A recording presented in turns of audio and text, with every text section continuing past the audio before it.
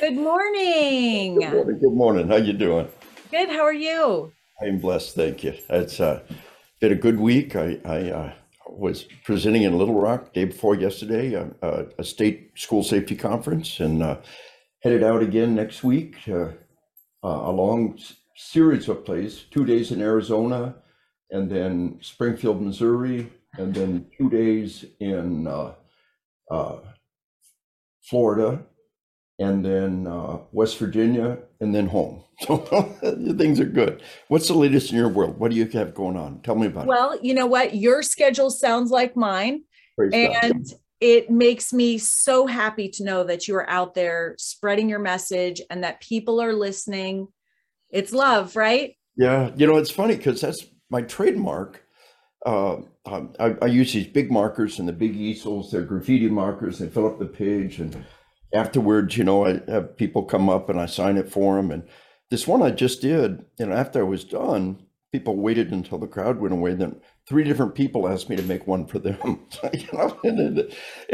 These things that I do, I've got a sheepdog one and others, but three different times they've gone up for charity auction.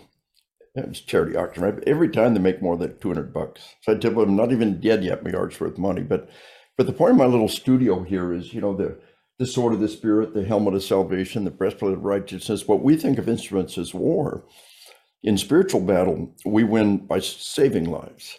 We win by saving them. And our mission, our utmost mission, our baseline mission can be said in 4 words: love God, love people. To love the Lord thy God with all the heart, might, and soul, and love others as yourself.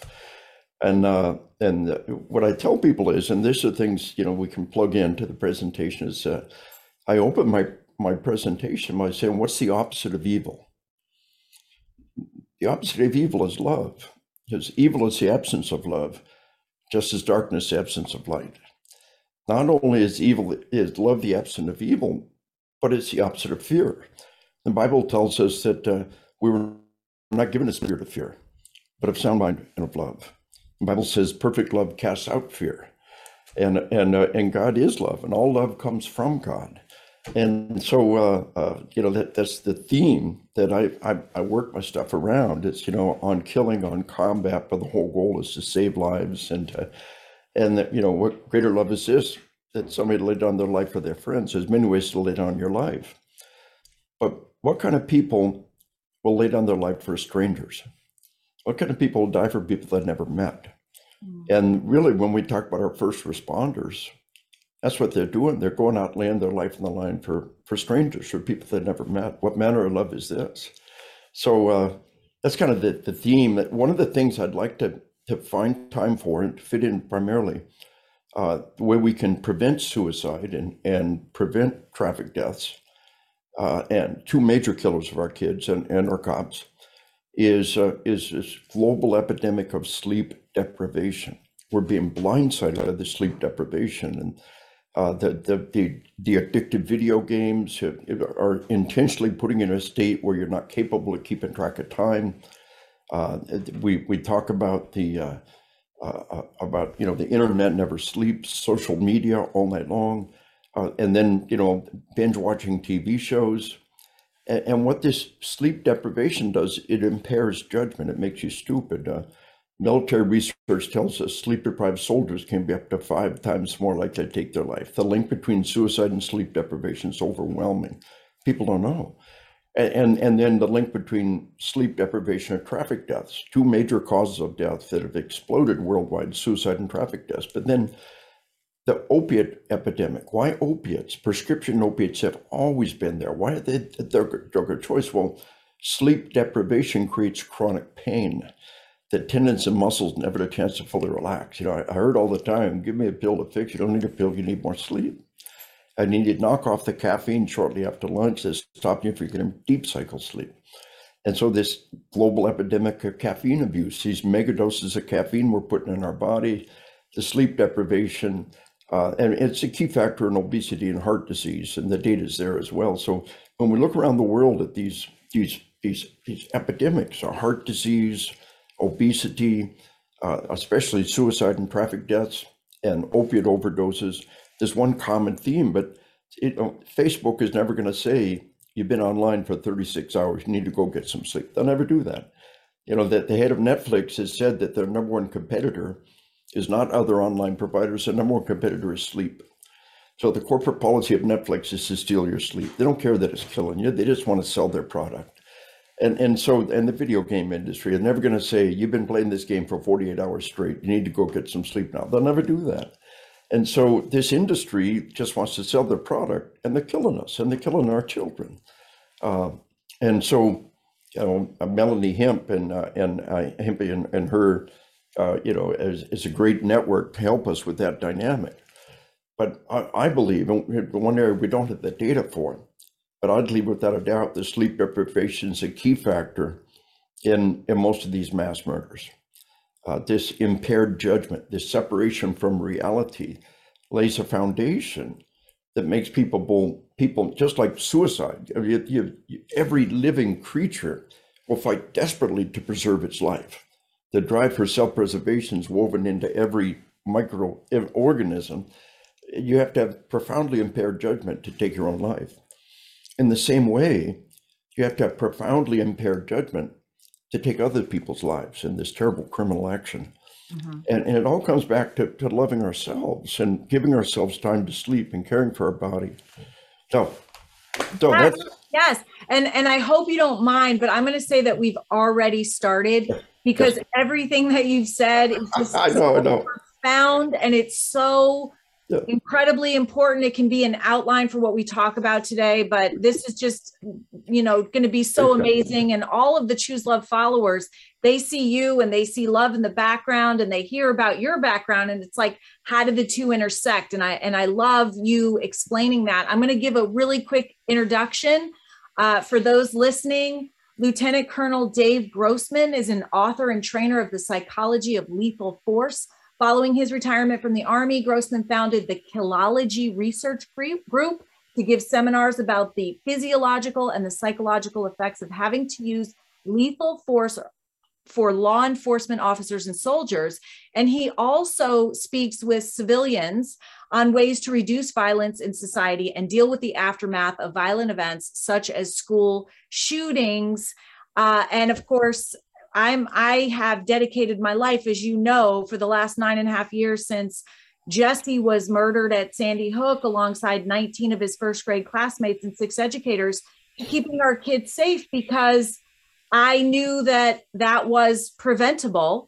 And actually, Jesse himself gave me the direction in what to focus on with his chalkboard message of nurturing, healing, love. I just knew that if this shooter, Adam Lanza, had been able to give and receive love, the tragedy would never have happened. It was so simple. Simple isn't necessarily easy, but then I just struck out on a journey to make the ability to thoughtfully respond and to choose love available for everyone. So I'm just so happy, really honored to have you here with us today, and appreciate all of your incredible intelligence sharing with us. And, you know, we're going to talk about all of it. And especially, you know, we're going in right now to this time where everybody's going back to school, thinking about it. All I'm hearing is that people are anxious and worried. That's from educators to parents with students. I was just at a superintendent's meeting, and they said one of the number one questions they get asked is, as they're hiring superintendents across the country, will my family be safe here? And wow, because that takes us all the way back to the very basics. I mean, if we're worried about our safety, there are a lot of other things that are going unattended. We're in our freeze, fight, or flight brain. We're not in our logic and reasoning. And I think that we are seeing the results and the outcomes of that across the country. We read about it every single day, which then perpetuates this feeling of anxiety and fear. And you know, I mean, it's never been like this in my lifetime. And I know that you've said that we're in a difficult place. I obviously want to leave everyone with hope, and I have a lot of hope. Uh, but let's just kind of weave our way through everything that's going on. And most probably importantly, what people can do when you take personal responsibility for what's going on in your own life and your world, it actually feels better. And so I know that there's a lot that we can do and a lot, and you're a perfect person to direct us in this. Well, it's interesting. You mentioned that Jesse was murdered. And our language has a lot to do with where we put ourselves. We talk about a shooting. Well, shooting is an Olympic sport. Shooting baskets makes millions of dollars. Shooting a movie makes an Oscar. In every other context, shooting. In movies, cowboys and soldiers shoot, and it's brave and courageous. These are murders, and we can't even use that word. I've got a new book coming out. I did my book on spiritual combat was Christian Book of I have it. I have it by my bedside. The sequel is on spiritual warfare, and we talk about a whole scholarly article about these mass murders and how we use terminology that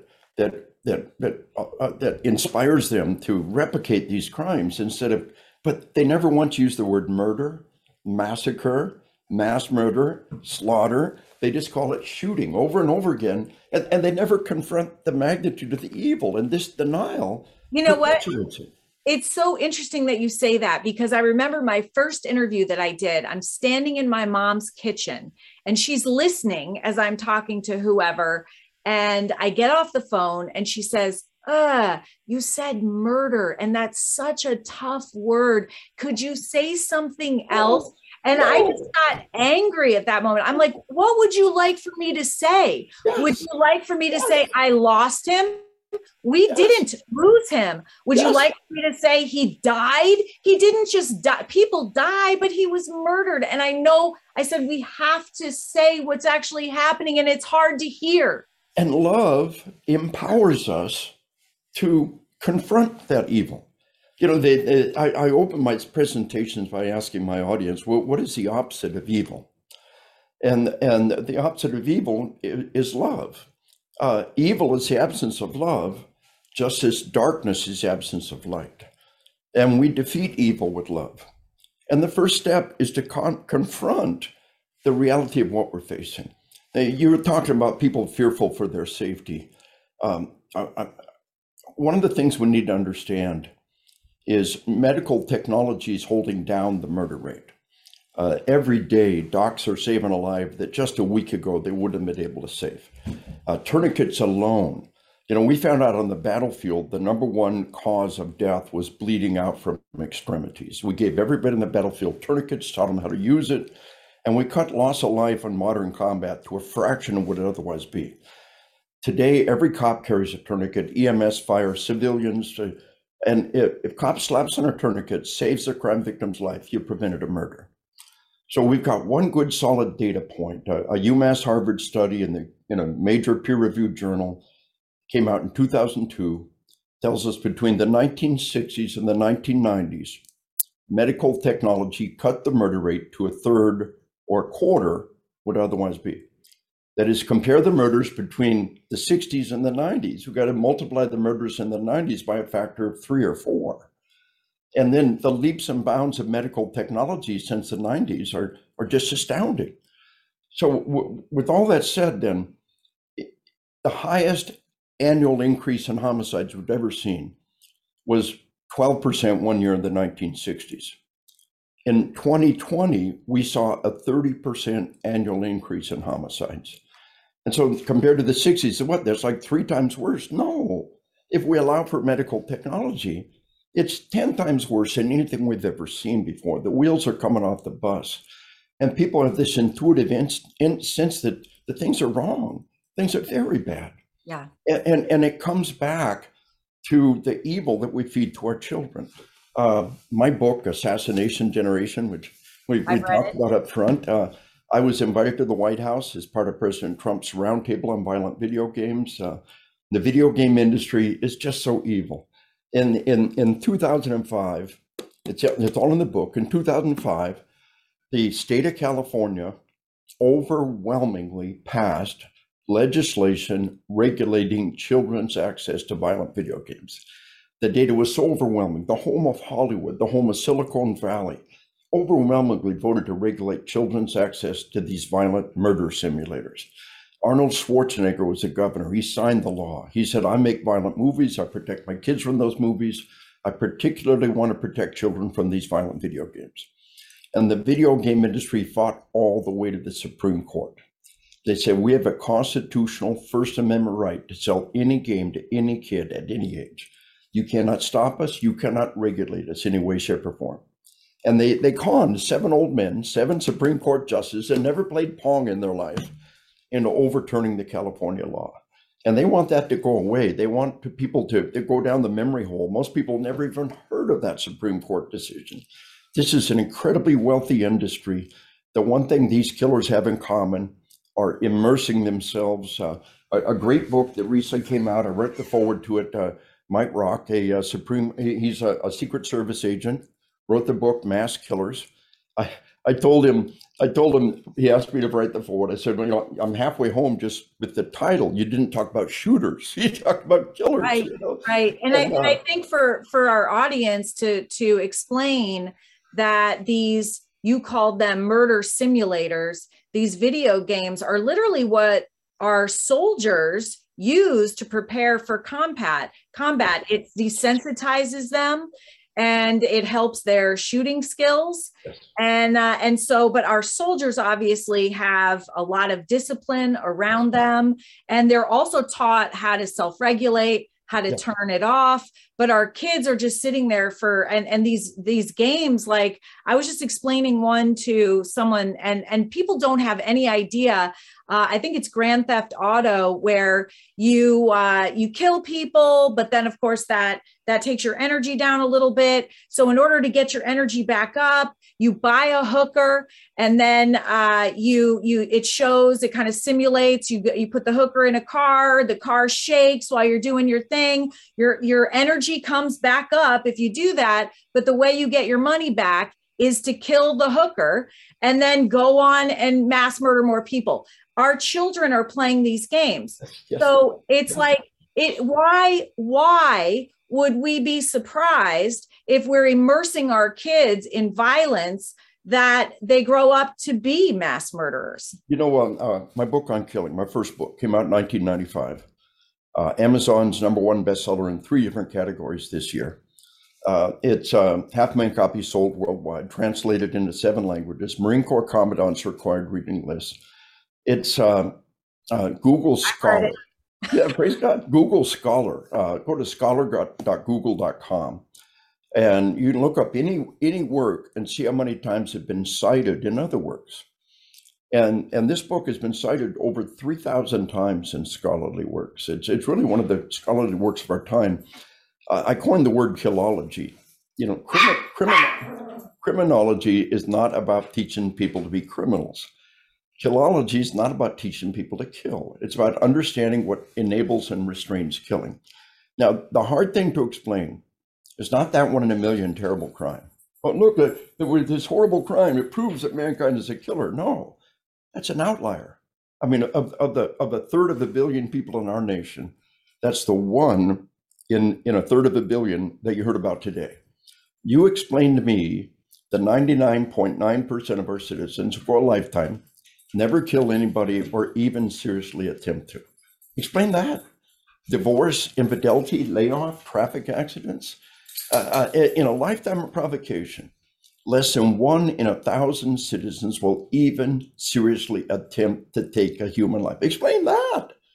Inside most of us. How do you explain that? Well, inside us, there's a powerful set of social, psychological, physiological factors that restrain violence.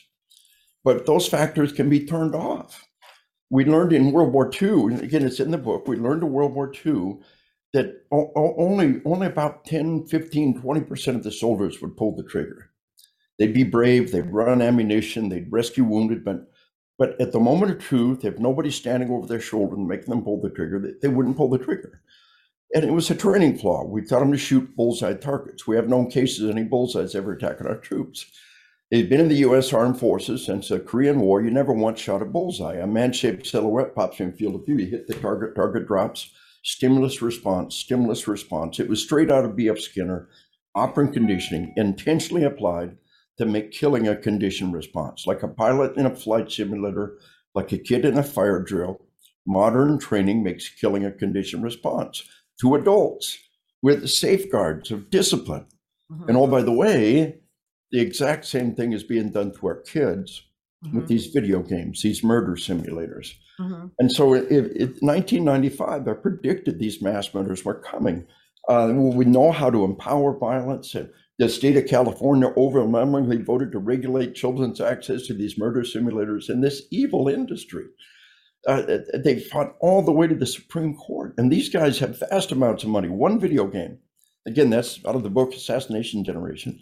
One video game, Grand Theft Auto 5, the year it came out, made more money than the entire global music industry. One video game made more money than every rock concert on the planet, every musician, every download on the planet. And it was a cop killing murder simulator. You just described one of the key scenes out of the movie, having sex with the prostitute, rebuild your energy, then murder the prostitute, get your money back, kick her out of the car. These are evil things. In this industry, they don't spend their money on advertisements. They don't spend their money. They spend their money on doing one thing: to prevent any regulation, to prevent any negative information about their industry coming out. They will just systematically attack. I've written articles in the Harvard Journal of Law and Public Policy. I wrote 3 entries in the Academic Press Encyclopedia of Violence, Peace, and Conflict. I got all these books and all this scholarship, but article after article in the national media about this guy who teaches killology to our cops, without mentioning my books, without mentioning my scholarship. Well, what kind of journalism is that? But when you start going after the media, they will do everything in their power to take you down. They will not point the camera back at themselves. They will never accept the harm that's being done. So, and here's the key thing: if we allow for medical technology, I was invited back to the White House to brief Vice President Pence. I gave him a copy of the book. I told him, just like we have inflation-adjusted dollars, we need medically adjusted murders. What if somebody told you, you make $20 an hour? Your grandpa made 25 cents an hour. Look how good you've got it. Well, we know the lie. We know about inflation. We understand you got to allow for inflation to compare minimum wage over any period of time. In the same way, you've got to allow for medical technology to allow for violence over any period of time. We get it in one sentence, and yet they refuse to do it. I train the FBI. I tell them, guys, you got to start allowing, and yeah, we know, and then they won't do it.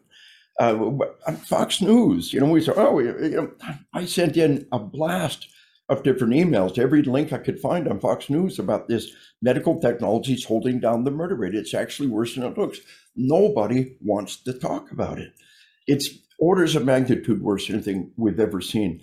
And if we allow for medical technology, basically every year since the mid-1960s, every year without fail, murder has gone up without fail when we allow for medical technology. Now, Vice President Pence, pretty smart guy, he said, what about the aggravated assault rate? I said, it's too easy to fudge that data. Where do you draw that magic line between ag assault and simple assault? Every cop will tell you, we'll make aggravated assault say whatever you want it to say, but dead is dead. Murder is good data if we allow for medical technology. So we're deceiving ourselves. It's much worse than it looks, but how do we defeat evil? With love. Remember, just as light defeats the darkness, love defeats evil. Evil's the absence of love.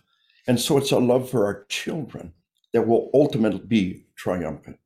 Our love for our nation, our love for our God, these are the things that will ultimately be triumphant. And we defeat evil with love. And what manner of love is this? That people walk out the door and lay their life down for strangers. That's what cops do. Every day they walk out the door and our cops are being attacked. In 2021, we had an all-time record number of cops murdered in the line of duty since we've been keeping track. More cops were murdered as of August last year than all the previous year put together, and that was a bad year. Our cops are being ambushed, murdered, assassinated at levels never seen before. And they're just backing off. And recruiting is down, retention is down. What happens if nobody wants to be a cop? What happens if nobody wants to do this job? And this whole idea that if we empty the prisons and get rid of all the cops, it'll be all better. What sane person could think that? Well, I'll tell you why they could think that. And here's the key. When we're 2, 3, 4, 5, 6 years old, our dreams, what we see on TV, movies, real life, are all jumbled together. Even as adults, sometimes we get dreams and real life mixed up. You know, a little while back, my son, he's in his 40s. He asked my wife, he said, did I tell you that or did I just dream it? She said, oh, you must have dreamed it. I don't remember it. You ever been there? As adults, well, what children dream, what they see on TV, what they see in the movies and video games, what's in real life is all jumbled together. It's real to them. So there was a code throughout Hollywood's history, from right on up through the early 1960s. Television, Hollywood operated by a code. And the code said, we know the stories we tell have an impact on our society. And we know we have a responsibility to tell stories that have a positive impact. And a lot of the code could be said in 3 words: crime doesn't pay. Criminals will not be depicted in a positive manner. Law enforcement will not be depicted in a negative manner. And then they turned that on its head in the early 1960s. They threw the code away. They said, we have no responsibility for the stories we tell our children. But the commercials are worth vast amounts of money because they will influence people's behavior. There's a big lie. That commercials worth vast amounts of money, but hours and weeks and years of sick stuff fed to your child has no impact on our society. You know, I saw a thing recently where a kid learned the Heimlich maneuver from TV. Another article about how a guy learned radio procedures, was able to pick up a cop's radio and call in after the cop had been shot because he'd seen, we can learn radio procedures on TV. We can learn the Heimlich maneuver, but what? We don't learn killing? We don't learn slaughter and death? Through the TV and movie, and especially the video games, they refuse to accept any responsibility. They will always desperately point the finger somewhere else. Blame the gun, blame the cops, blame this, blame that. They will never point the finger back at themselves. And so this industry is invested in one thing: to keep selling their product. My dad started smoking in 1940 when he was 5 years old. He plunked a nickel on the counter, bought a pack of Bull Durham tobacco and rolling papers, rolled his first cigarette, 5 years old. Hey, candy rots your teeth, right? Cigarettes are good for you. In my classes, I put up an ad, you know, a Camel ad that says, more doctors smoke Camels. And then we got, oh no, dentists smoke Viceroys. Oh, dentists smoke Viceroys. The ad says so. Doctors smoke Camels. Which is best? They're both bad. They're poison. But the tobacco industry fought tooth and nail, decade after decade, over one thing: to keep selling tobacco to children. We didn't ban tobacco. We ain't gonna ban media violence. What we're saying is, don't sell this stuff to children. And it's when it's inflicted upon children that they become addicted. It's shooting fish in a barrel. The addictive video games, binge watching TV shows, on internet all night long, addicted to that cell phone all night long. You know, and so that you've got a front row seat to the worst of humanity for the first time ever, and our brains haven't caught up. And you know, it's interesting, we don't have a TV. We haven't for years. And so I will occasionally go to someone's house that does have a TV and they are watching. And so I see commercials, and what's shown just on a commercial is, you know, hopefully we save the most violent for late night, but even what's on a commercial is really terrifying to somebody that hasn't been desensitized along the way. I mean, I remember what I was watching growing up. It was Black Beauty. It was Little House on the Prairie.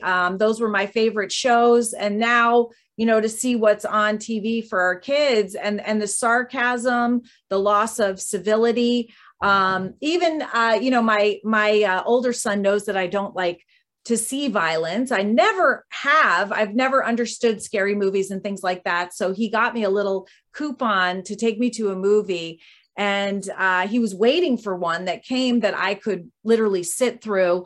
And we ended up going to the new Sandra Bullock movie. I think it's The Lost City or something like that. Oh, yeah. And it looks kind of fun. And it's, it's supposed to have a romance in it. Brad Pitt's in it as well. And we're watching it. It's going fine until Brad Pitt gets his head blown off as they're running away from people shooting at them. The blood and the brains splatter onto one of the actors' shirts. And Brad Pitt is this person that this guy had looked up to and kind of idolized, right? And his response was, "Ew, gross, the guy's brains are all over me." And of course, in my situation, Jesse was shot in the head, and you talk about why that is as well. And I look at JT and he looks at me and he's just like, "Sorry." And it's like such a scene that didn't have to be there. It was disgusting. It was so wrong in so many ways. And I think people just kind of, smile and nod and go through it. What I tell people is your child as an adult will bless you for the TV they couldn't watch. Mm-hmm. No adult has ever said, "I curse my parents for the TV I couldn't watch." Mm-hmm. No adult has ever said, "I curse my parents for the video games I couldn't play." Every time they say, "The greatest gift my parents gave me was a childhood without TV, a childhood without video games," or "My dad cut the power cord on the TV on the first day of summer and kicked us out the door." We never had cable TV, and they say it was the greatest gift my parents gave me. I had a childhood, I had a life, and today, I pass a wonderful, wonderful playground in our little city park on a nice day. It cooled off. It's a nice day, and not a single child out there, not one. With empty playgrounds is a symbol of a sick city. There's hundreds of kids who ought to be out in this playground now that are sitting in their home playing video games, watching TV shows, when they ought to be out there having a childhood. So the harm that's being done by this industry trying to sell the product to children, that the sleep deprivation is another aspect of what's happening here. And I can't emphasize enough the harm that's being done through sleep deprivation. Do an online search for global epidemic of sleep deprivation. And sleep deprivation, the addictive video games, the binge watching TV shows, and then that social media never sleeps, you get an endorphin rush. Well, we know that sleep deprivation is a key factor in suicide. And here's parenting 101 for the 21st century. When you send your kid to bed at night, take their cell phone away from them. No laptop in the room, no television, no video game. They have got to go to the room and sleep. So even that light, or even I remember when I watched TV, it would flash like this, and I could stay up all night, even if I was tired. Yes. And, yeah. A cop came up to me during break in one of my presentations. He said, "I had a good girl. You said she was an A student." She said, "Dad, it's embarrassing. You don't have to take my cell phone every night. You can trust me." So I said, "Trust her. Family policy, cell phone goes in the charger, you go to bed. And let her keep her cell phone." He said, a little while later, she took her life. He said, "My little girl took her life." He said, "And we never knew the hell she was living in until we looked at the text messages on her cell phone. Night after night of ceaseless, relentless, vicious bullying. And you can't just ignore that. We're not wired that way." He said it was heart-rending to see her up every night after night, trying to defend herself, trying to find somebody to stand up for her. He says, "I understood my little girl was bullied to death. What I didn't understand until now, she was sleep deprived, tormented, and bullied to death in front of my eyes, and I let it happen." He said, "I can't ignore that text message in the middle of the night. How can we expect our kids to?" He said, "The one thing I could have done for my little girl was take her cell phone every night, let her turn off all the bad stuff in this world. Who's going to be your mommy? Who's going to make you turn off the bad stuff? Who's going to make you get that sleep? The best meta study on suicide tells us not only is sleep deprivation a key factor in suicide, it's a key factor in not sleep deprivation is a key factor in suicide. It's the most remediable factor. It's the one that if we want to do something about suicide, this is the one we can get a handle on right now. If we really, and suicide has exploded in every nation and every age group around the planet. Teenagers, 10, 11, 12-year-old teenage girls' suicide rate has tripled per capita in just the last decade. And that was pre-pandemic. During the pandemic, almost all of these problems have exploded. The kids coming back to school now, we're seeing levels of mental illness, and that the educators are telling me that the kids are coming back severely damaged. And part of that is their sleep schedule and their sleep cycle. And if we want to focus on wellness, the first step, I got my degree in counseling en route to teach at West Point. And the first step in counseling is to make sure the body is healthy. Have you gotten enough sleep? Have you had a good meal? Are you hydrated? You cannot do anything else until the body is healthy. If you're sleep deprived, until you take care of that, nothing else is going to work. If you're malnourished, if you're dehydrated, nothing else is going to work until the body has to be at a baseline health level before we can take care of the mind. And we're in the middle of this global epidemic of sleep deprivation. It's a key factor in suicide. It's a key factor in explosion of traffic deaths. Decade after decade, traffic deaths have come down. Airbags, seatbelts, medical technology. Now around the world, for the last decade, traffic deaths are back up again. What is the new factor? Well, there's a reason why airline pilots and truck drivers are required to log enough sleep. And then I had 3 teenage boys. Now I got teenage grandchildren. I had 3 teenage boys, and the number one killer of teenage kids was traffic deaths. It was my number one concern. We didn't have a lot of resources in those days, but we made sure they all had cars with airbags. 2 out of 3 tested those airbags. Nobody ever explained to me that the most important thing was to make sure they get a good night's sleep before they get behind the wheel of a vehicle. I would tell them, man, on school nights, you get to bed, you get a good night's sleep. Friday night, Saturday night, all of them and their friends were up all night long playing games. At the crack of dawn, what'd they do? Get in the car and drive to a restaurant and have breakfast. Boom! They've been awake for 36 hours straight now. And what are they doing? They're driving a car of all the stupid things I could ever have done. But we live and learn. We do a better job with the next generation. So 3 causes of deaths have exploded: suicide, traffic death, and opiate overdoses. And why opiates? Prescription opiates have always been there. Why are opiates suddenly the drug of choice? Well, sleep deprivation creates chronic pain. The tendons and muscles never get a chance to fully relax. Doc, I heard all the time, give me a pill to fix. You don't need a pill, you need more sleep. And you got to knock off those mega doses of caffeine after lunch that are stopping you from getting deep cycle sleep. Another global epidemic are these mega doses of caffeine we're putting in our body. And there's nothing wrong with a couple of cups of coffee at breakfast, a couple of cups of coffee or tea at lunch, but then switch to decaf, have all you want. But they're greedy. They're not content to just have a couple of cups of coffee a day. They want you to pound down vast quantities of caffeine. Caffeine is a very addictive drug.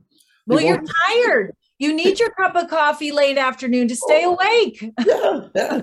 And then just the energy drinks are condensed poison. We've been at war now for 21 years. We're still in Iraq. We're still in other places around the globe. For the first 15 years of war, the U.S. Armed Forces passed out energy drinks like water. They gave them to us by the pallets. We gave them the troops. Aren't we nice guys? And then about 6 years ago, 2 major Department of Defense-wide studies on the energy drinks. Today, for all practical purposes, there is a complete ban on issuing energy drinks to U.S. Armed Forces. Wow. They're like alcohol. They're like cigarettes. You're an adult, want to buy your own, not going to stop you. We'll never do it for you. In an academic environment, the ones pounding down the most energy drinks were the ones with the worst grades. In a tactical environment, the one taking the most energy drinks were the ones most likely to nod off on the job. All there is in those things is a mega dose of caffeine and sugar and some stuff to make you metabolize it quickly. It will give you a 1 hour burst of physical ability. Before a PT test, not a bad idea, but then you crash. The second one feels good for 10 minutes, you crash. Third one feels good for 5 minutes, you crash. After the first energy drink, all you're doing is building up your tolerance and addiction to caffeine. This stuff that we're doing to our children, this industry, like selling tobacco to my dad when he was 5 years old. Mm-hmm. That's all they want to do. They want to sell their product to children. These addictive movies, binge watching TV shows, the internet never sleeps. Facebook will never tell you you've been online for 48 hours. The video game industry, Netflix will never say you've been online for 48 hours. You've got to go get some sleep. They will never do that. They will fight tooth and nail to sell their addictive, harmful products to children. And the thing to understand is violence is the addictive ingredient. Violence is the nicotine in the cigarette. It's alcohol in the beer. Why? Why are we addicted to violence? Why do we want to watch that? I've read your book, but I want everybody to hear this. We are biologically primed to seek survival data. But we're not born with fangs or claws. Our survival tool is our brain. That only humans and primates are truly capable of monkey see, monkey do learning, of learning from other people's experiences. So in the wild, in normal life, if there's violence in your environment and you're not immediately personally threatened, your survival demands that you watch it. This is survival data. Violence is happening. And our survival brain says we got to watch. Now, what happens is left brain processing shuts down. Fight or flight hormones flood through the brain. We got the brain scans in the book, right? Violent visual imagery has an immediate physiological impact. Rational, logical, predictive left brain processing shuts down. When you're desperately running for your life, fighting for your life, where the meal comes from tomorrow isn't on your radar screen. And when kids are in this fight or flight mode, and they're in this constant innovative state. But even when they're watching it, even when you're watching it, it puts you into fight or flight. And even when you're very young and you don't even really understand what's going on. And after you're done watching it, those fight or flight hormones are still flooding through your brain. And then you don't go to sleep. In nature, if you're not sleeping, it's because something very bad is happening. You're being chased, you're being stalked, you're hiding. And so the body goes into fear. When you're not sleeping, the body goes into survival mode. It sends other signals. Fear is the opposite of love. Hate is the opposite of love. Love, the Bible tells us that perfect love drives out fear. But when we're in a fearful mode, higher cognitive processes like love just aren't even there. We're almost cognitively incapable of love when we're in this fearful mode. And so this dynamic of being sleep deprived and fearful with flight hormones flooding through your brain, and yet we're biologically primed to seek that. It's kind of like some creature who's primed to eat a substance until it kills them. In nature, they never get too much of that substance, and so it's never a threat. But now they've got a saturation. We see it with rats and mice. We feed them sugar. We got sugar water and we got water. They'll drink that sugar water till it kills them. They'll grow fat, they'll be obese, and they'll die from that sugar water. In nature, they never get enough sugar for it to be a threat to their survival. Mm-hmm. But we're biologically primed to seek survival data. And when there's violence in our environment, children of war, they are no different than our children are, because we expose our children to the same things that children see in war. Yeah. And so this biological drive to seek survival data is what's killing us. And adults can channel it and have some rational cognitive control over it. Children can't. So why did they want my dad to start smoking when he was 5? Because the addictive process is so much more powerful. Why did they want children to play violent video games? Why did they want children to watch violent movies? Because the addictive process is so much more powerful if it begins when we're young. And that's this toxic industry who is systematically fighting tooth and nail to sell their harmful products to children. And this global epidemic of sleep deprivation, this explosion of violence. You remember, the hard thing to explain is not that 1 in a million terrible crime.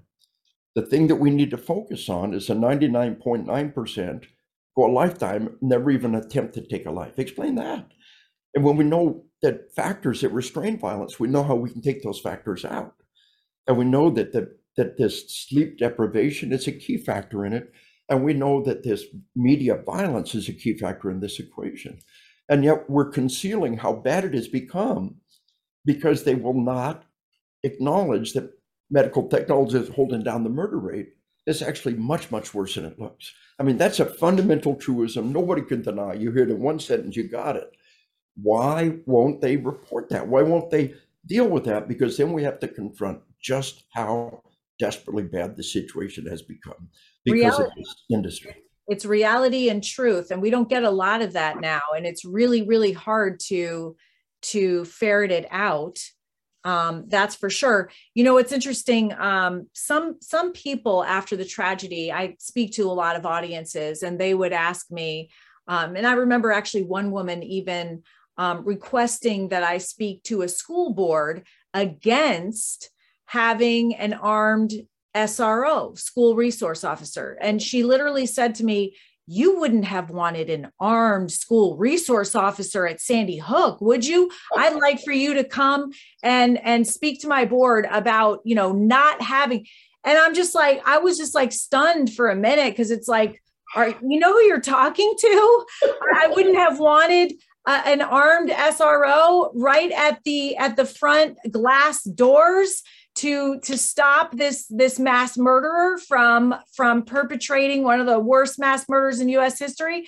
I couldn't do it. I told her I can't do it. I absolutely can't do it. But you've talked about how you think that is one of the most important things that we should do. It would cost money, but why do you think that that's one of the number one things that we can do to keep our kids safe? Well, let's just talk about first why that lady would think that. Why would she think that cops make it worse? And that's this defund the police mindset. But remember, when we're 2, 3, 4, 5, 6 years old, what we see on TV is real. Our dreams in real life are all jumbled together. So a generation of children, you know, the code said basically crime doesn't pay. Law enforcement will not be depicted in a negative manner. A crime will not be depicted in a positive manner. And we turned that on its head. We've made heroes out of killers, and we've made the cops to be vicious. And I talk about Training Day, Denzel Washington, Training Day. He plays a bad cop. Denzel's a bad cop. They're all bad. I've seen Training Day. I was 3 years old. I watched Training Day. I know that Denzel Washington, a beloved Black actor, was a bad cop. Maybe the most evil movie ever made. Because when kids are 2, 3, 4, 5, 6 years old, they saw Denzel was a bad cop. All cops are bad. I saw it. I personally witnessed it happen. So this media depiction of law enforcement as evil is created this defund the police, this concept. So what I tell people is, I was just going to say, it's interesting because she actually said to me that it's going to be scary for kids to see a police officer with a gun. It's going to make them more afraid. And so, you know, you're right when you say that. It's not like she's anticipating. And I know that that's not the truth. I know that kids see armed police officers and they don't look at them the way that we think that they do, that we project on them. She may look at them like that, but the kids don't. They should be, and they are, symbols of safety. Boom. They learn to love that cop. They learn to trust that cop. And they learn that whenever something bad happens, that cop is running towards the danger. Mm-hmm. You know, so there has, with 2 exceptions, there has never been a multiple homicide in a school when there was an armed cop present in the building. Now, Columbine never got in the building. Parkland never got in the building. But the 2 exceptions are Santa Fe, Texas, and recently Oxford, Michigan. In both cases, there was a cop in the school. As soon as the cop got there, not another kid died. Statistically speaking, I can demonstrate to you that the single best thing we could do to keep our kids safe is have somebody that's cool that can shoot back. And the crazy part is the crime won't happen because the cop is there. The greatest achievement is a kid we didn't have to shoot, the crime that didn't happen. The bad guy is not looking for a gunfight. He's looking for a mass murder. He wants to make a body count. He wants to be famous. Go back to the book, Mike Rock, Secret Service agent, Mass Killers. He talked about how they all have some movie that they're fixated on. They've seen a movie 100 times. The Columbine killers saw the movie Natural Born Killers over 50 times, and they all want to be famous. They all want that fame. And so they want that body count. If they don't get a body count, then they lose. They don't get the fame. And a lot of them also want to have suicide by cop. Yeah, they assume that they're going to be taken out. And in the video game, when you take your own life, then the cop, you get more points, and many of them. And so there's a lot of crazy dynamics on suicide by cops. Suicide by cop is very seldom homicidal. These people are suicidal. Yes. And right. they want to die. Mm-hmm. Most often they kill themselves, or the cops kill them, or at the end they don't have the courage to kill themselves. It's not that easy to kill yourself. It takes an incredibly warped mindset. But this dynamic that the cops are going to make it less safe, where did that come from? It came from Hollywood. It came from all these movies where the cops are the bad guys and the cops do evil things, and this whole mindset, the cops are the bad guys. When the truth is, statistically speaking, the single best thing you could do is have a cop in the school. The killers, I put up a statement we had the El Paso Walmart massacre. And this guy put his manifesto up. Mm-hmm. And I showed this to Vice President Pence. He said, why wasn't this in the news? Yes, sir, why wasn't this in the news? The guy said, it's not cowardly to seek low-hanging fruit. Yes, it is, you little cowardly puke. He said, don't go to places where they can shoot back. He said, an elementary school, like an elementary school? Yes. And here's what he said: to fulfill your super soldier Call of Duty video game fantasy. He flat said what he's doing. To fulfill your super soldier Call of Duty freaking video game fantasy. He said in his manifesto what he's doing. He's looking for a weak target, elementary schools, so they can't shoot back. Right. And I'll tell you, we're on a descent into evil. I'll tell you. And by the way, you say that, and I also want to say, like 99.9% of us, we just want to live peaceful lives, and then there's that small percent. But I firmly believe that small percent is born just like you and I, just like the 99.9. And I actually feel compassion for these people. I felt compassion for Adam Lanza, because I know that he, to be able to perpetrate that horrible of a crime, hurt people. He had to have so many unmet needs. And of course, it turns out that he did, but we don't focus on where we failed these people, where the systems and processes failed these people. We don't want to take responsibility for our failure, which is really what this turns out to be. We want to blame other things and just watch it get worse. But it's not just violence and school violence, it's substance abuse, it's mental illness, it's all of these. We focus on the problem while we watch the problem get worse. We do the same thing over and over, and I guess we expect a different result, but it doesn't make sense to me. We don't even know what the problem is. We have been so deceived and so misrepresented. We got the brain scan study. We got enough research for the state of California to overwhelmingly vote to regulate children's access. Silicon Valley, Hollywood, voting to regulate children's access to violent video games.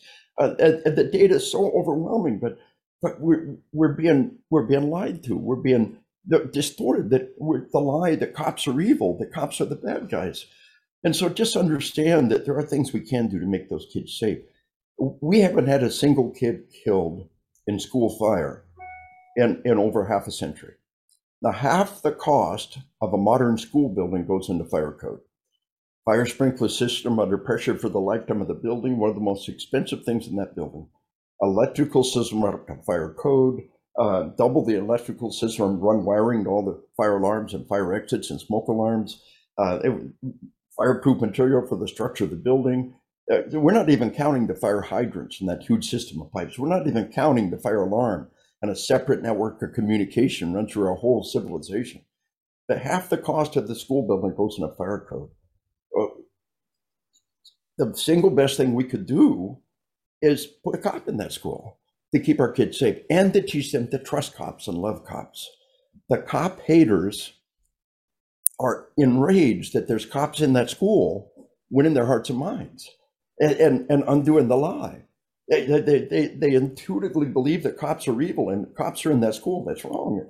And so thank goodness you were able to, what an amazing story that she would come to you of all people and say, you wouldn't want a cop in that school. Yes, we would. We'd give anything on earth. Yeah, I was shocked. But I also want you to know there is an incredible fan of yours for sure. He's also part of the Choose Love movement. He's a partner. His name is Lenny O'Keefe, and he is an officer in the Concord Police Department, as is his comfort dog, Liberty. And I had the honor of traveling throughout the state of New Hampshire with him on our Choose Love bus tour and Liberty, and watching how, Liberty was just, as Lenny says, Liberty's job is to give and receive love. And so Lenny found the Choose Love movement. It's in a lot of schools in New Hampshire, and he took the online training, and he has now created, and I wanted you to know this because I know that you promote these comfort dogs. He has created a Choose Love comfort dog program because Choose Love has provided this universal loving language that he can use when he works with kids and big kids when they're, in extreme situations, to be able to help them self-regulate, as well as to give and receive love, turning from fear to love. And so we have this Choose Love Comfort Dog program, which I will send you more information about, which I'm really excited. I mean, we have been in classrooms with special needs kids, and we've seen one of the kids talk for the first time, and it was Liberty. It was really Liberty, and it's so heartwarming. We traveled with a life-size duck, because Jesse loves these little yellow ducks. It's our logo. So we traveled with a life-size duck, and the duck would enter the room, and they'd be a little stunned because they weren't expecting it. But then Lenny and Liberty would come in the room, and they were like, just didn't even see the duck. It's Liberty.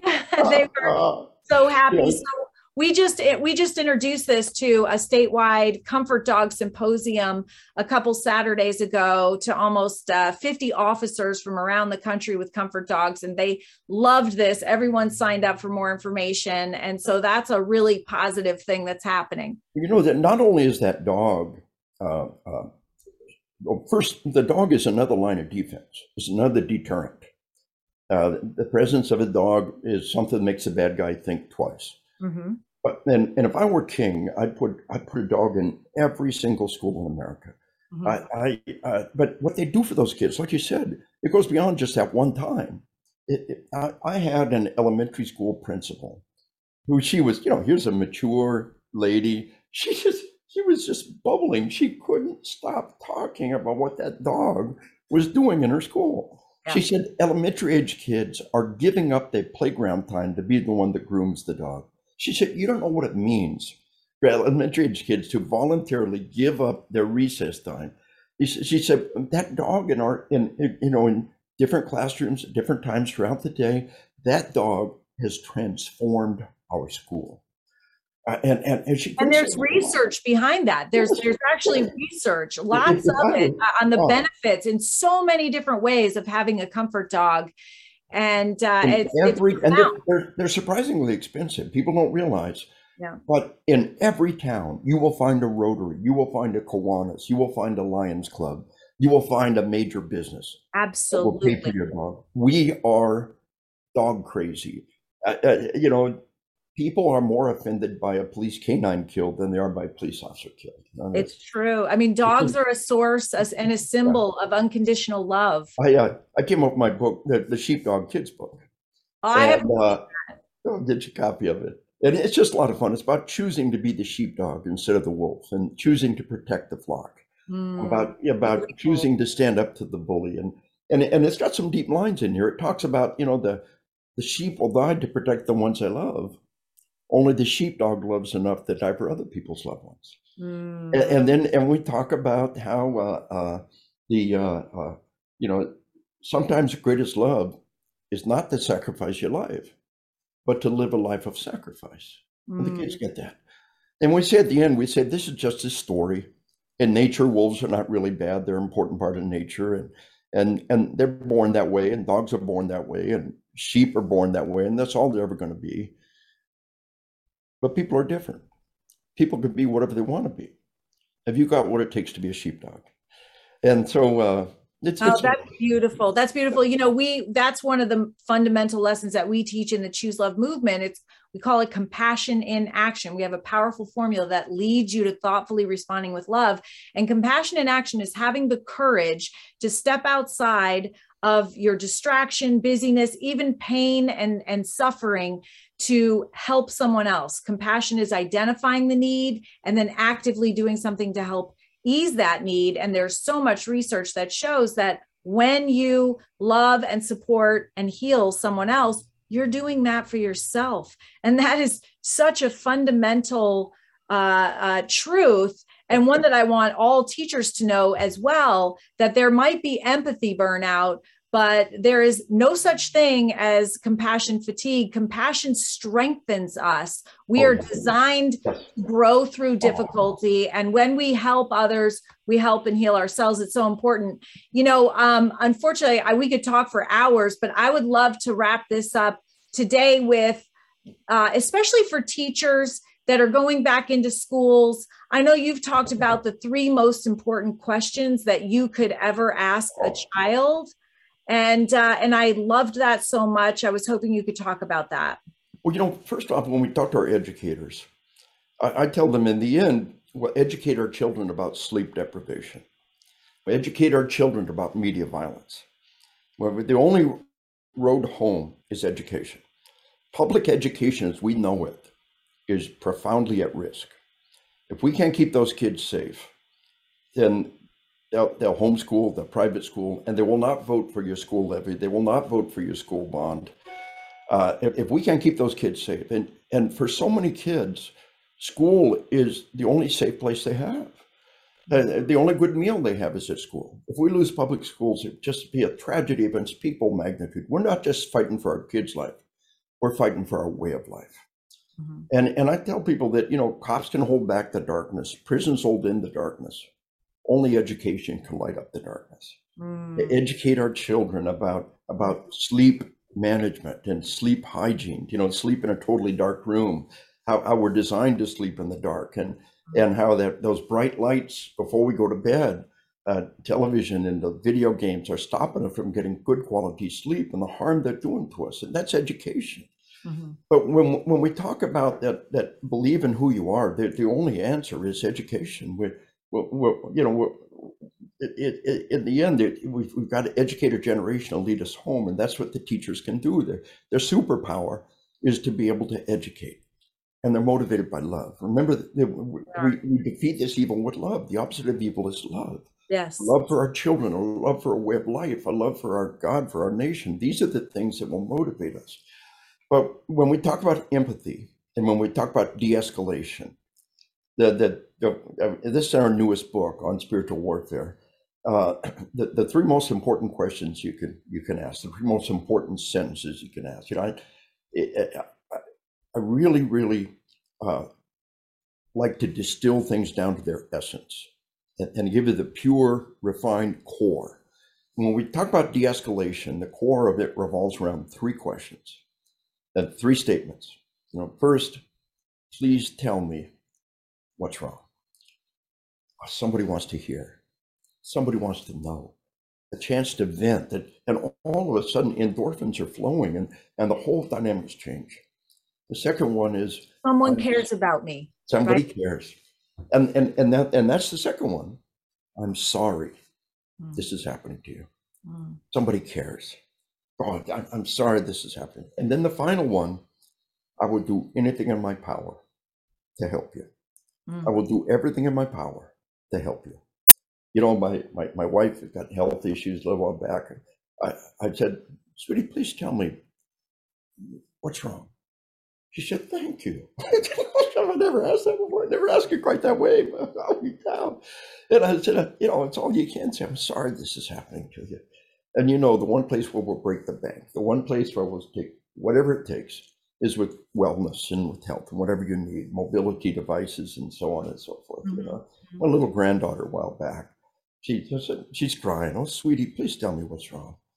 I'm sorry that's happening to you. Grandpa, do anything we can, anything I can, and anything in my power to make sure that doesn't happen again. And those have such power. Like you said, it's that empathy, it's that caring, it's communication of love. It's a communication of your desire for their wellness. You know, when we look at the whole de-escalation movement, and there's a core of power right there. Now, in order to calm somebody else down, you have to be calm yourself. And love defeats fear, right? Remember, you know, perfect love casts out fear. There is no fear in love. And we defeat evil with love. You know, the opposite of evil is love. But you've got to be calm yourself, and your love for that person will center you, and it will focus you, and it will calm you. And then you're ready for the questions. Please tell me what's wrong. I'm sorry that's happening to you. I'll do everything in my power to help you. And we can send them off to school with belief in the power of education to change our world, and with belief in the tools we have to keep our children safe and to lead us to a safer and better place, and yet to deal with them one by one with empathy and compassion, with the three big questions, if you will. That's incredible. And I can validate that with an experience that I had recently in a prison, speaking in a men's prison, and somebody got up and wanted to talk to me. He had gang tattoos all over him. If you wanted to cast a gang member in a movie, he would be the perfect person. And he told me, I brought a gun to school when I was in middle school. I had it in my backpack. He said I was getting bullied, and it was my intention to meet the bully after school on the playground. And he literally said, give kind for kind. And he said one of his friends ratted him out, and so he was kicked out of school. He said, no one called me from the school to see if I was okay. No one ever contacted me. I never got services, nothing. He said, but you know who was there for me? The gang was there for me. And he said, that's why I'm in here right now. And if I had known that there was an option that I could make a different choice, this is what the prisoners say all the time. It's some of my favorite people to talk to are prisoners, because I love seeing the light that turns on in their eyes when they realize that there was a different choice. And when they hear the formula that would have given them the power and the ability to choose, that's where our power lies as human beings, is in our ability to choose between love and fear every day, all day long. Life is our playground to be able to practice and reinforce that within our lives. But it's really true. I was really struck by those three questions. And I think that would go such a long way. You know, there's this huge kindness movement, and my team knows that sometimes I go on rants. Kindness is wonderful. I don't have a problem with kindness, but I think that caring is kindness squared, because I love it. Kindness is the second power, right? Kindness to the second power, because if you have a week of kindness and you have to do however many acts of kindness, you do it kind of as a rote thing and to check off a box. But caring is something different. Caring it comes from the heart. It's heartfelt. And it is more about compassion when you're actually identifying the need. You're not just doing something because that's the thing to do at that time. You know, I said, you didn't get a chance to talk about the bullying and how the video games empower bullying and teach bullying and teach you to take pleasure from other people's suffering. This whole business of the TV shows and the video game and the movie, especially the video games, to reward you for inflicting suffering. In healthy play, when somebody gets hurt, the play stops. Right. In the video game, the goal of the play is to inflict suffering on your fellow. And we're teaching bullies. So we didn't even get a chance to talk about the bullying and this explosion of bullying. And bullying is the opposite of caring. Yes. And it sucks Yes. the life out of us. It sucks the love out of us. Yes. And to respond to that bully with love and protection, to be the sheepdog. And God, there's so much more. Maybe we'll get a chance another time to talk We'll about have it. to have a part two. I had somebody that is I always thought with all of our issues, of course I was first focused on keeping our kids safe. And I thought, wow, we focus on the attack end of the pathway to violence, right? We've got a grievance, but it escalates up into an attack and we're focused on the attack. Why don't we go back to the grievance end and focus on the culture so we can reduce and prevent the grievance before it even starts, or at least give the skills and tools needed to manage that grievance before it escalates into an attack. But then if you want to go beyond school safety, look at anti-bullying. To me, it's like two double negatives that don't make a positive.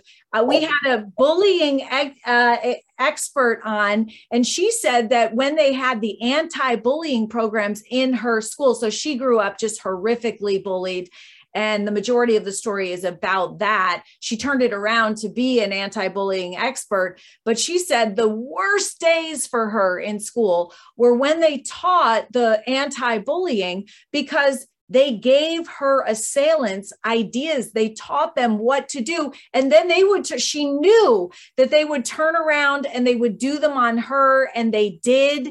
And so she's kind of taken her experience and used that. But even that. And then how about the war on drugs? We have focused on drugs, and we have more drugs than ever before, more overdoses than ever before in the history of mankind. And even so, we have this violence. We focus on guns, but what's happened to the guns? We have more gun ownership than ever before. It doesn't matter what you think about guns.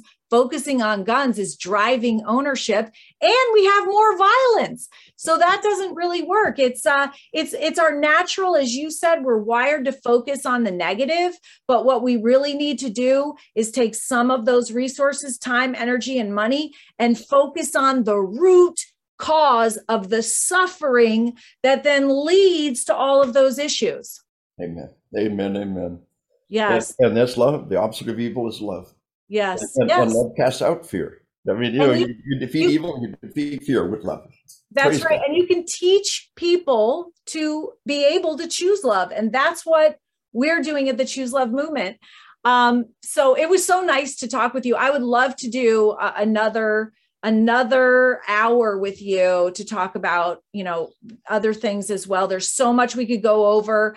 If people are out there and they're listening, which a lot of people will, wondering, you've written so many incredible books. I was on a podcast the other day and they asked me, what are the books you're reading now? And I know they were probably thinking that I was because I'm the founder of the Choose Love movement. I think they were thinking I was going to be talking about poetry or something like that. And I said, Lieutenant Colonel Dave Grossman's On Killing and Assassination Generation. They were like, okay, it's not what they expected. But we actually have to go to the core of why this is happening we have to be courageous, call it what it is, as you say, and figure this out. So which books? I mean, you've got such an incredible list of resources for us: On Killing, Stop Teaching Our Kids to Kill, On Combat, Assassination Generation, Bulletproof Marriage, and more. Which ones do we start with? But in the end, we're in a battle against forces of evil. And I come from a faith perspective, and On Spiritual Combat is really at the heart of it all. It's the one that on Spiritual Combat. I have that. Obviously, the heart of the matter, when I had a chance to put one book in the president's hand, I had a chance to put one book in the vice president's hand. It was Assassination Generation, first one that you read. It was incredible. And it flowed from Assassination Generation into On Killing. Yes. Recognized exactly. It's been cited over 2,300 times in scholarly works worldwide. Incredible. Required reading in peace studies programs in Berkeley, last I heard, and Marine Corps commandants required reading. How do you make Berkeley and the Marine Corps happy with the same book? Just tell the truth. We're all in at one level. We're all on the same side. Yeah. We're all just trying to figure things out. And the Sheepdog Kids book, and then when we talk Love about that. if you're a sheepdog and you choose to carry a gun, then explaining that to your children, we got a book on that. And so there's so much that we do, but I would start with Assassination Generation, on spiritual combat, on killing. That's the core. That I would really recommend for those who want to dig deeper into this subject. And but believe in who you are, believe in what you do, believe in the power of love. Truly is the only tool to defeat evil. Evil is the absence of love, just as darkness is the absence of light. We defeat darkness with the light. We defeat evil with love, and we defeat fear with love. So believe in who you are, believe in the power of love within each and every one of us, and our ability to make the world a better place. That's so beautiful. And I believe that we're all the same. We're all the same. There's a lot of focus on how we're different, but in reality, as human beings, we're all the same in the want and need to love and be loved. And like you, I also believe that that is the root cause, lack of love, of what we're seeing. The other thing I wanted to say just before you go is that you're from Arkansas, and I am too. I always tell everybody, people, why do cops keep doing it? Why do teachers keep doing it? Yeah. Well, cops are under attack, recruiting is down, retention is down. I'll tell you why I do it. Waiting at home for me is my bride of 47 years. We did set up 47th anniversary. My high school sweetheart. She was 15. I was 17 when I proposed to her. Wow. We are from Arkansas. Yeah. I'm too, so I get it. 2 years later, she married a crazy Army paratrooper. Wow. Been in this ride for 47 years, 11 more than life itself. Why do I spend so much time away from her? Because we love our children. We love our grandchildren. We love our nation. We love our God. Yeah. And sacrifice and service. I'm 65 years old. It's my prayer I can keep being on the road for another 20 years. Every day I have the health. Every day somebody wants to hear what God to give. I'm going to do it because I love my grandchildren. I love my nation. I love my God. Yes. And these are the things that will empower us. And that comes back to Arkansas. And, it's fun to tell Arkansas jokes. Even in Arkansas, they get a kick out of it. Not many people can laugh at themselves. But yeah, it's good to be able to be out there and to know I have the blessings of my high school sweetheart, my bride of 47 years, to be on the road. Incredible. Because we believe in what we do. Incredible. Well, we can learn and have learned today so much from you. I encourage everyone to go out and get these books and read them, because this will give you an idea of what we can all do. We have to take responsibility for the safety and well-being of our kids. That was one of the hardest things for me, is to bring my son to school, as his dad says, with a book bag, bring him back in a body bag, and nobody takes responsibility. No one says, I'm sorry.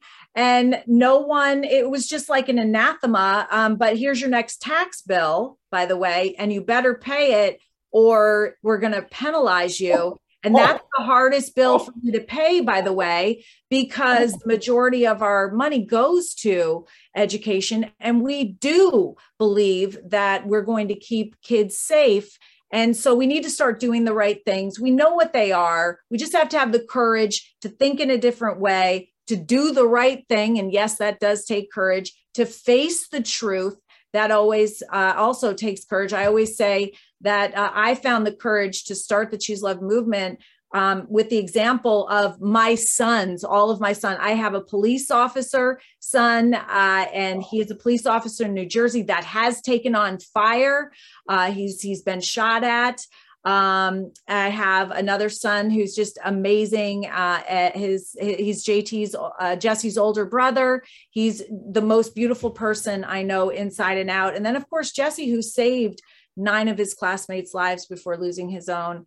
That is, as you say, the ultimate act of courage. And we all have to find that. We all have the capacity for that courage within us to do the right thing and to keep our kids safe. It's our responsibility, and we better start right now. There's something that everyone can do.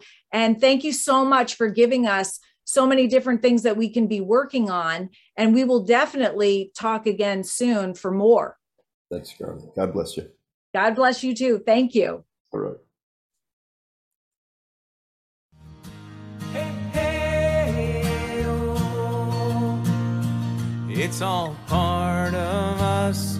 We can all choose love. It'll lift you up if you let it in. Let